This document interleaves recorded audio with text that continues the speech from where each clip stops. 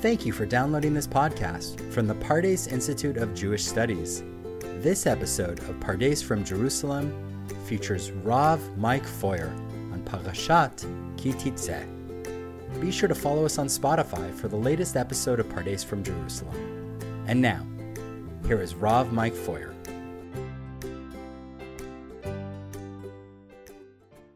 Parashat Ki Teitzei, remember Amalek. At first glance, Ki Teitzei might strike one as a bit of a laundry list. I mean, there are 74 mitzvot, 74 separate commandments in this parsha, and as far as I know, that's the most of any you can find. And sometimes, as you're going through it all, they seem a little bit disconnected. To be fair, each one is a gold mine deserving to be delved and explored in full. And taken all together, they're more than just a bit overwhelming. It's almost a critical piece of the tapestry of Moshe's final speech. And I will say, if you want to read it and make some sense of the whole, then you have to have in mind the fact that it was that, a speech. And just like the way we communicate in the written form doesn't really match the spoken, you got to kind of hear it in order to move from piece to piece. But I got to be honest, when it came time to contemplate something to share on this parsha, I leapt for whatever little bit of narrative I could find. It's been so long, right? Because after all these commandments, one after another, they touch on the aspects of life, diverse things as war, burial, marriage, lost objects. I don't know what else I can think of. There's so much in there. There is a little momentary return to our story.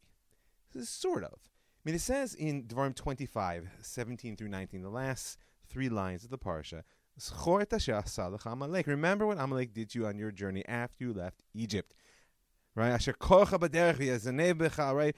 Undeterred by fear of God, he surprised down the march. You were tired and weary, cut down the stragglers in your rear. You may be familiar with this, of course. This is how we fulfill the mitzvah of remembering Amalek that we connect most closely to Purim, although, frankly, it's an obligation all year round.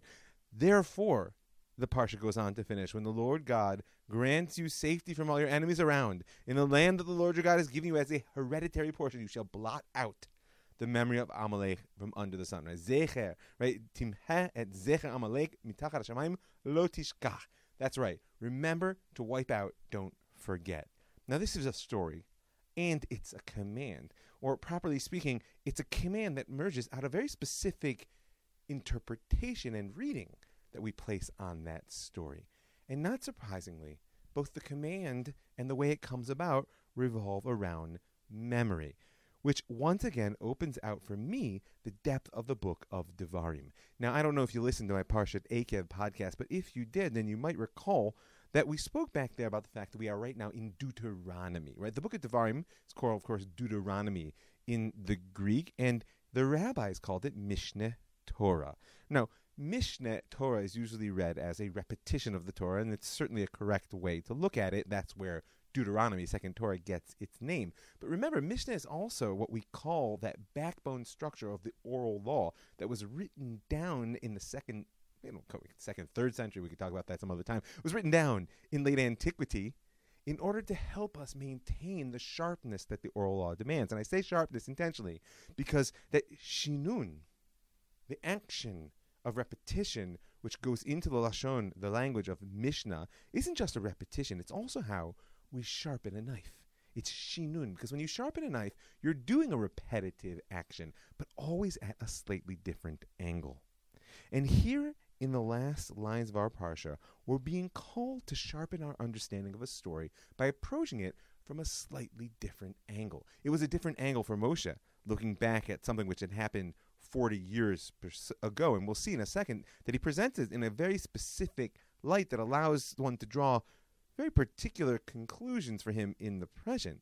But, as I said from the beginning, this is a mitzvah for all of us every year, to go back to this story, to remember this story, and through it to somehow wipe out the memory of Amalek, and we can't forget. Meaning, Moshe looked back in his present 40 years into the past and sharpened his understanding through a retelling of the story, and that itself has consequences for how it would be carried forward into the future. Because, of course, we got both the original experience and his original retelling. Now, recall back in the narrative presentation of Amalek, that's Exodus chapter 17, right after we've come through the Red Sea, the high point, if you will, of that point of Jewish history, if not all time, right? It says that we're in the wilderness of Tzin. There's Exodus 17, lines 1 through 8. You can see it in the source sheet there. Right, we camped at Rephidim, no water for the people to drink. It's a story which is going to become familiar in the coming 40 years, but for now it's actually the second time it's happened. Give us water to drink. People say Moshe. Moshe says, "Oh, why are you quarreling with me?" I talk to God. So God tells Moshe, go and strike the rock. This is where Moshe is actually given the explicit command to strike the rock. And I'm moving quickly through this because it's not really our moment to focus. But so Moshe takes the staff, walks before all the people. He strikes the rock, and it says the place was named Masa Umiribah, similar, if not exactly same, as the place where Moshe is told to speak to the rock. Strikes it and is punished. That's a story unto itself. But it's called Maseh Umiribah because, quote, the Israelites quarreled and because they tried the Lord, saying, Hayesh Hashem b'kirbenu im ein. Is God amongst us or not? And then, in what strikes one as perhaps a non sequitur, it says, Vayavo Amalek. Amalek came and fought with Israel there at Rephidim. And like I said, we might be tempted in that reading to see the arrival of Amalek as having no connection to the story of Maseh Umiribah, the people's struggle and doubt which comes before it. In fact, in the text, if you look, lines 7 and 8 are separated by a patuach. Right? The pei in the text there is what's known as an open line, a structure organic to the flow of the Torah, which we generally understand as a paragraph break, as it will, a separation between ideas that may then be unrelated. But that doesn't seem to be the case when we look at how Moshe retells the story. There might be a potential non sequitur in the narrative, but here in our parsha, in the retelling in Devarim, this is how it sounds. Remember what Amalek did to you on your journey after you left Egypt. Right? Undeterred by fear of God, he surprised you on the march. When you were famished and weary, cut down the stragglers. Now, what interests me is this part of the verse that the translator obviously already prejudiced through translation, that being, of course, the core level of interpretation, says, V'lo yareh Elohim. In the Hebrew, it's Asher korcha b'derech, right, who happened upon you. V'yizanev b'cha kol nichashalim acharecha, who cut off the tail, all the weak who were behind you. And you were tired and worn out. V'lo yareh Elohim, and did not fear God.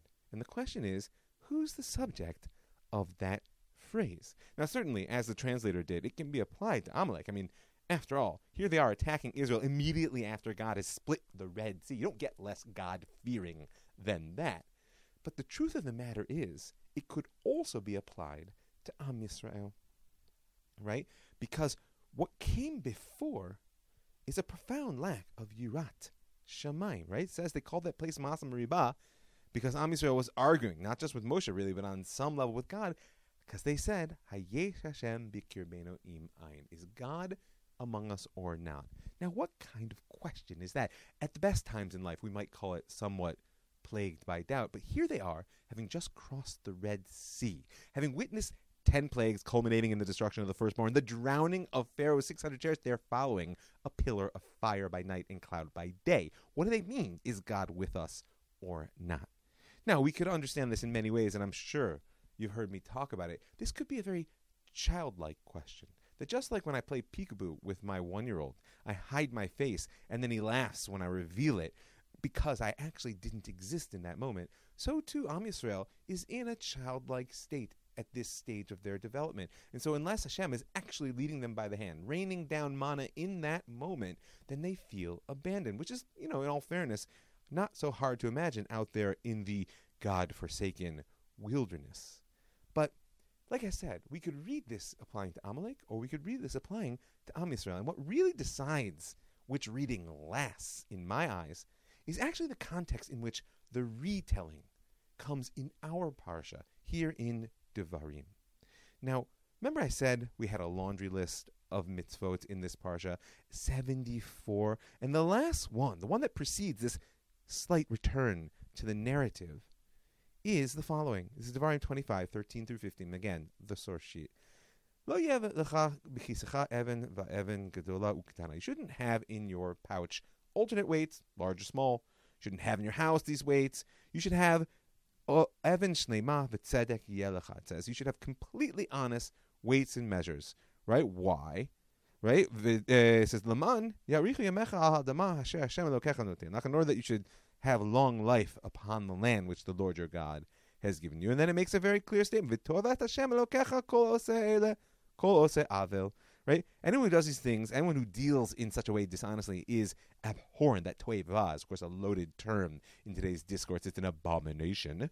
It's abhorrent to the Lord. Now, from a practical standpoint, we all get this. This is why most, at least in my mind, Western countries, I'm sure it's a worldwide phenomenon, actually have a legal office. In America, it's often an elected position of the guy who checks the weights and measures. The gas station is probably where you encounter it most often. But after this presentation of what is on its own, like I said, a very important commandment, then we get a seeming non sequitur once again. That's Devarim 17 through 19, which says, remember what Amalek did to you on your journey after you left Egypt. How undeterred by fear. What? Oh, okay, I mean, is this just part of my laundry list? It's yet another mitzvah, and this is actually the commandment which closes our parsha? Could be. It could be a non sequitur, except that the Midrash does not see it that way. If you take a look at that source sheet, you'll see the Midrash Tanhuma, one of the most beautiful, by the way, and accessible Midrashim.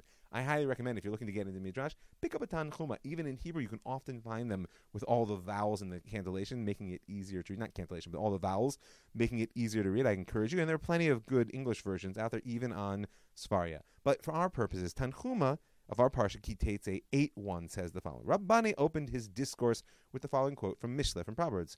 It says, M'ozne mirma, toivat Hashem. Right, the fraudulent scares are an abomination to the Lord, echoing directly this commandment at the end of our Parsha. And then he says, if you see a generation whose measures are false, you'll know that the kingdom, meaning the forces that be, government, is going to engage that generation in battle. They're going to make life miserable. Why? He says, because the next verse in Proverbs says, right? Meaning there is fraudulent scales are an abomination to the Lord. It's not the next verse, sorry, it's the one we just quoted. And now after that it's written, this is the next verse, right? Bazadon v'yavo kalon v'tznuim hachma. Right? It says when deliberate wickedness comes, disgrace comes as well. Meaning if you're going to act this way, God is going to punish you and you will be disgraced. Mishnah goes on and brings a couple of other examples, but then Rabbi Levi says at the end, Moshe also alluded to this importance of honest weights and staying out of trouble with the malchut. He says, you shall not have alternative weights in your bag, larger and smaller. You should not have it in your house, our parsha. He says, because if you do so, the empire will come and engage you in battle. Same quote. And what's his proof? Everyone who does these things, who acts dishonestly, is an abomination to the Lord. That's the end of our parsha. And what's written right after he notes? Remember, Zecher ma asher asa lecha Amalek. Remember that which Amalek did for you. Meaning, Proverbs Shmaburbs, says Rebbe Levi, our parsha tells us very clearly that God hates dishonesty in weights and measures. And what comes right after that in the world, if you do so, is the punishment from Amalek. Now this says so much. First of all, it offers us the understanding that Amalek came not out of a lack of fear of God, but in the hand of God as a punishment. You know, look up in the Gemara and Megillah, I'm not going to get into it now, but it calls Amalek Ritzua Ra'a Israel. It's an evil strap, the whip with which Israel is beaten. And beaten by whom? If you look at the examples there, beaten by God.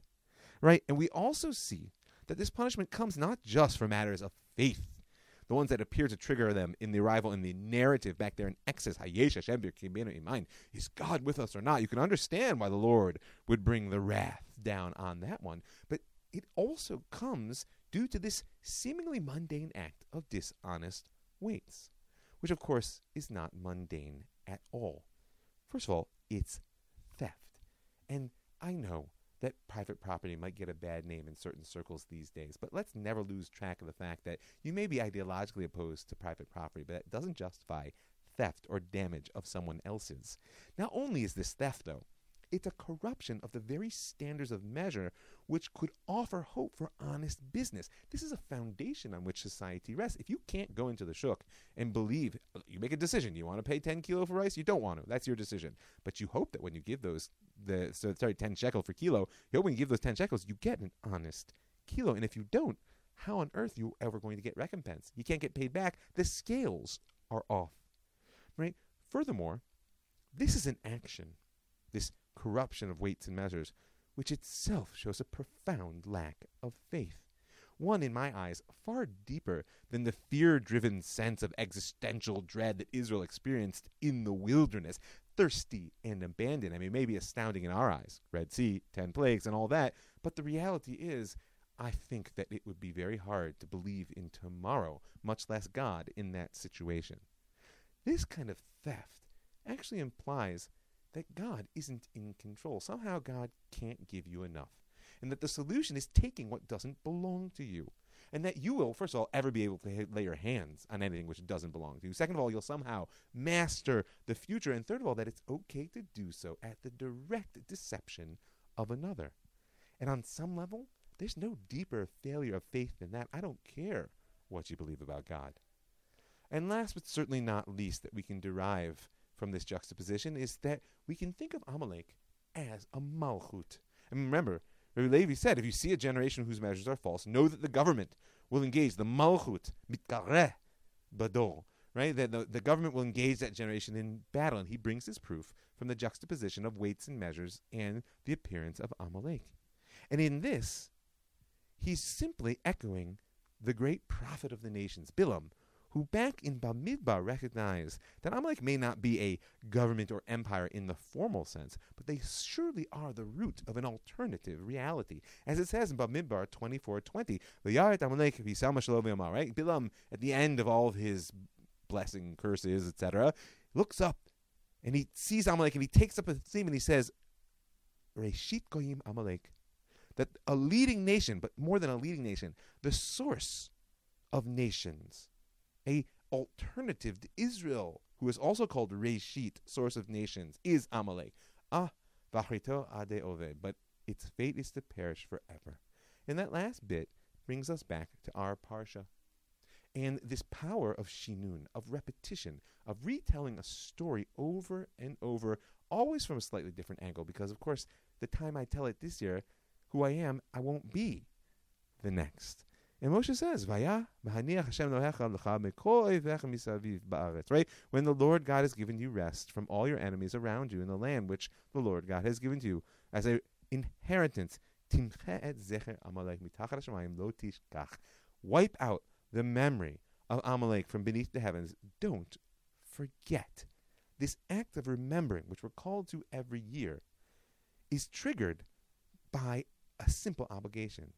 It's not just God's job to battle with their reality, as it said back in Exodus, that there will be war between God and Amalek, basically for all generations. Now it's our obligation to erase Amalek, but not just from the world, from ourselves. Because once the enemies around are vanquished, we're meant to turn to the enemy within, uprooting the sense that anything that we willfully take from someone else could ever be ours. And through this, to set the world on an honest and deeply faithful foundation. Shabbat Shalom.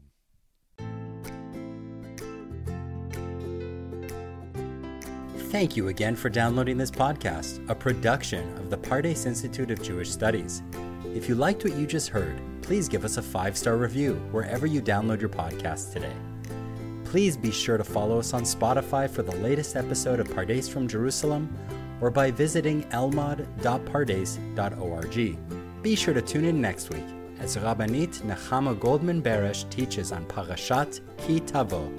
Thanks for listening.